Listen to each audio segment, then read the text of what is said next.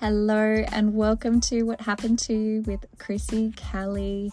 I am so excited to be discussing this topic today because it is something I am super passionate about discussing, and that is ADHD and in some ways also the majority of the neurodivergent community, neurodiverse community. But more specifically today we're talking about ADHD and trauma, but some of the stuff I talk about is also relevant to other disorders in that bracket. So there is a lot of research around and discussion around trauma, development and attachment being connected to the diagnosis of ADHD. And also a lot of people going around saying that everyone has ADHD symptoms nowadays. I feel like that's a very impersonal thing to say to someone that's struggled with ADHD, because I don't feel that everyone has that. I feel like there's more prevalence of ADHD symptoms, but not everyone struggles with it.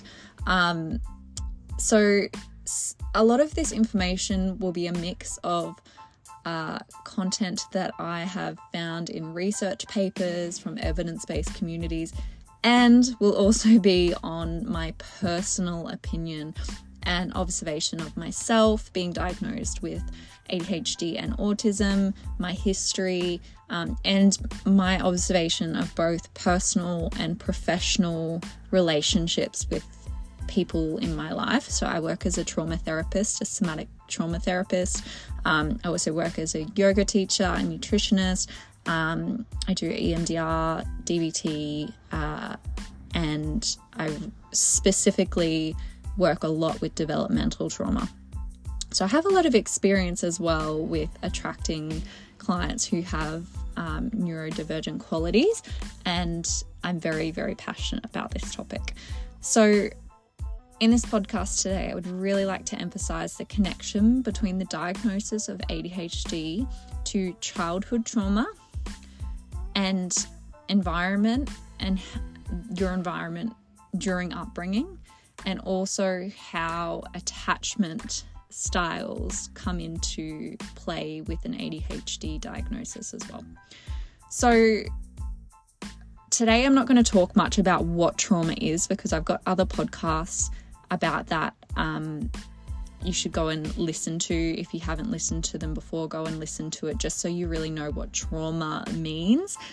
There's a lot of confusion about trauma being more so like a PTSD diagnosis, but it can be so much less than that, in the sense that not that it feels less in your body or in your nervous system, but it could be being called out or shamed by a teacher. It could be one sentence that your mum or dad said to you when you were a child, and that gets a stuck energy in it, and you learn a belief or a statement about yourself that gets really stuck and imprinted in your nervous system, and therefore in who you are and what you believe in, especially about yourself or the world. And so I'm not going to get too far into what trauma is. Go and listen to that. But essentially, when I speak about trauma in this podcast today, I'm speaking about all different types of traumas, the 5 or 6 different types I mentioned in the first podcast. And then also I want to speak a little bit before we get in also about some important facts about ADHD, and a little bit of history about it. So firstly, for a long time, ADHD was primarily known as a childhood-specific disorder, but as the research grew, everyone knows now that children just don't grow out of the ADHD symptoms, but they often learn to mask and somehow shift their symptoms. So in contrast to the difficulties of hyperactivity and impulsivity that children with ADHD tend to encounter, adults with the condition are more prone to lack mental focus, have memory problems, feel restlessness, and also something important to notice as well in this is that boys and girls, it's now known that boys and girls have ADHD of equal amounts, but ADHD displays very differently in boys and girls, And often it's more diagnosed in boys and it's often missed in girls. So many women struggle through their life until often later in life. Like most women, like in their 40s now, are being diagnosed and not having known, like having known there was something different about them, but having never gotten the help they should have gotten. And so it's actually through social media, which is one of the amazing things and the positive sides of social media, that people are actually getting more information about ADHD and realizing, and then going to seek help themselves and often getting a diagnosis, which is both very, very helpful and empowering, but can also come with a lot of grief, knowing that life could have been very different if they were diagnosed and got the help they needed as a child or a teenager. And I know for myself, I definitely felt that way. I was diagnosed in my mid-20s, and I actually had a lot of anger come up towards both my mum and my dad because they didn't get me the help that I needed. Sorry, this is really loud. Motorbike just went past. They didn't get me the help that I needed. And therefore, like, I just felt like, because they would always say to me, and my mum and my dad, I'm sure a lot of you who have been diagnosed feel this as well. My mum and my dad always said to me, there's something wrong with you. Like, why can't you just behave? Like, why can't you be like your siblings? Like, there was all these like attackful, hurtful things said to me. And that's a really common thing that ADHD people experience because they're different. And back then it was pretty shameful to get a diagnosis like this. So it is really common that a lot of women especially went through and didn't get diagnosed and now have that anger and grief from not getting the help they need. So if you are going through the diagnosis, just get some support either from, some personal relationships or professional relationships to make sure that you process that grief and that anger or that whatever comes up in that moment. So, okay, let's get into childhood trauma first. So to speak about childhood trauma in relation to ADHD, childhood trauma is linked with ADHD and vice versa.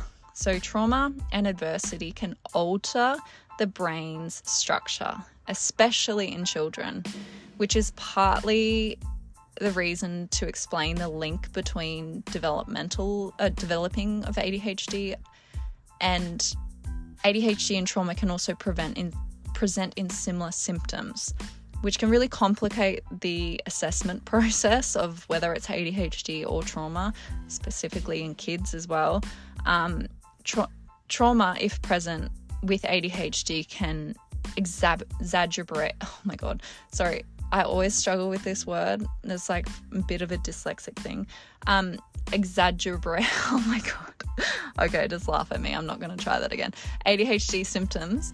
At the same time, ADHD may also increase the risk of trauma because we know that neurodiverse humans are more likely to experience trauma even after diagnosis. So traumatic stress and other factors like premature birth, environmental toxins, genetics are associated with ADHD development. So the connection is likely rooted in what's called toxic stress. And toxic stress is the result of prolonged activation of the body's stress management system. So when confronted with acute adverse stresses, the body releases adrenaline, triggering the fight or flight. And this happens in the mother and in baby. So this can develop even during pregnancy. So just to be aware of that. And we'll speak a little bit more about that a little bit later. So you get into a fight or flight, and then cortisol, a stress hormone, is also released, helping to immobilize the body's energy stores. It also activates the immune system and even briefly enhances memory. So when the stress response is activated in children in the context of supportive adult relationships, the physiology effects are buffered. However, this buffering relationship, when it's unavailable and when the stress response is long-lasting, toxic stress is likely going to be the outcome. So studies indicate that the toxic stress can have an adverse impact on brain development in children. So regions in the brain involving fear, anxiety, impulsivity may overproduce neural connections, while other areas dedicated to reasoning, planning, behavioral control may actually produce fewer connections, which leads to often the hyper awareness of everything going on, but then the lack of that reasoning, the ability to slow down, be present, because of that development of having that activated toxic stress as such a baby and a child. And this is where the development of the brain literally changes to ensure that this human is able to survive in the world that it's in. So I hope that makes sense. I know it's a little bit sciencey, and some people don't like sciencey, other people love it. But essentially, toxic levels of stress hormones can even cause like neural cell death, especially in the prefrontal cortex. So the prefrontal cortex is the region at the front of your head, kind of like where your forehead is behind that, which is associated with executive functioning, self-regulation, and attention. And also the limbic system, so which is associated with like learning, memory, emotional regulation, and reactivity as well. So stress hormones play a big, massive part in how the brain is developed, which is obviously why ADHD and trauma are linked, and there's the science behind this. It's not just that's just not my opinion. There's science backing this theory. And there is also a lot of common symptoms between traumatic stress and ADHD. So some of them being like difficulty concentrating and learning in school, distractibility, disorganization, inability to listen and stay present, difficulty sleeping, restlessness, hyperactivity. So trauma can make children feel agitated, troubled, nervous, and also on high alert. So specifically trauma, like those things that we just mentioned, can often be mistaken for ADHD because of that agitation, the nervousness, the high alert. That can be mistaken for the hyperactivity in ADHD. So there's some symptoms that overlap that are common between both, but often some are mistaken for ADHD because that's where people more comfortably look than acknowledging trauma in a child. So let's move on, because that's pretty firm in the cement that ADHD and trauma are linked, and also that it's not just ADHD that's linked with child traumatic stress. Like there's also like other mood disorders, especially like antisocial behavioral disorder, which is more linked to boys, and borderline personality disorder, which is more linked to girls, but also anxiety, generalized anxiety disorder, especially learning difficulties. There's others as well, but those are the main ones. Let's move into, just very briefly, I want to look at attunement and how important environment is. So ADHD was and still is mostly somewhat thought to be a genetic condition. So this is from my own thinking. I couldn't actually find any research to like firmly back this up. But my logic definitely does support this as being like a really firm idea in my brain about attunement. So say you have a mum and a dad, and they both have ADHD, and they have a child together, a child is born, and they need attunement, protection, and a baby cannot cannot regulate their own nervous system and emotions until they're at least 6-7 years old. And so children and babies especially the first 2 years of life, they need to co-regulate with their caregiver. So if a parent or both parents, say in this example that I'm using, both parents had ADHD, possibly trauma, their nervous system is likely not to be regulated, and likely they will struggle to then co-regulate with their baby. So if a baby is unable to safely co-regulate with their caregiver or a caregiver, this is where we see attachments come in, especially when it is both parents, not just one parent has ADHD and is got a really dysregulated nervous system. That won't, in the science backs up that won't cause attachment issues as much as what if both parents. So do you see how this is all connected? How that in itself could cause a dysregulation in a baby's nervous system and cause an increase in the stress hormones instantly, and also then that starts to form the attachment stuff that we're about to go into as well. So yeah, it's this nature nurture theory that's going on with everything all the time, whether it's nature, it's genes, it's genetic, it's DNA, all that stuff, or whether it's nurturing, caregiving, the environment, what happened more so than what's wrong, if that makes sense. Okay, so let me take a breath and a bit of a drink. I just got my amazing Vitality Greens juice here. It's amazing. Okay, so let's have a chat about attachment styles, and it's linked to ADHD. So of course, I'm not suggesting that everyone with ADHD has an insecure attachment style and attachment wounds. Still, there is a connection, and there's science to back that up. So attachment theory proposes that caregivers who are attentive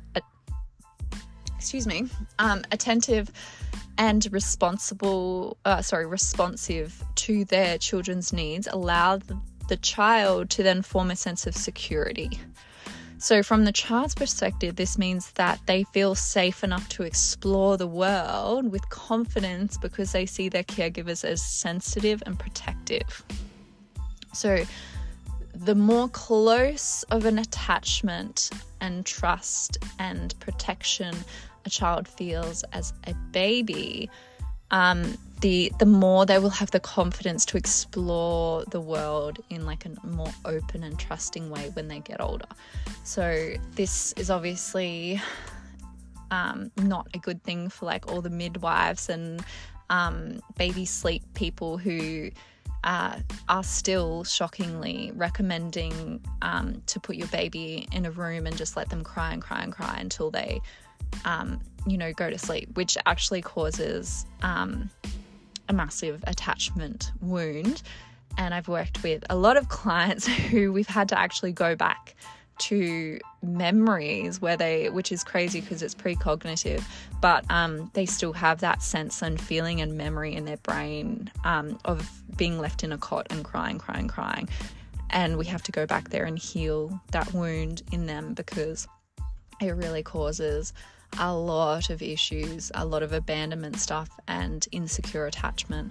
So, okay, let's go specifically into ADHD and attachment theory. So there is links between the hyperactivity, the hyperexcitability, difficulty focusing and impulsivity with attachment theory and ADHD. So those are very linked. So you think about having an insecure attachment where you didn't feel like you had an attentive or responsive adult to rely on. Then say you developed an insecure attachment style, which could be, you could be either anxious or avoidant. I had the biggest mind blank then. And so say you developed one of those, all of the traits that are linked with insecure, when they're triggered, could be also linked with ADHD. So all the traits which can be challenging for a caregiver to manage in everyday scenarios also, and could potentially interrupt the quality of the bond that the caregiver and the child form. If that makes sense, like I'm trying to put this into words.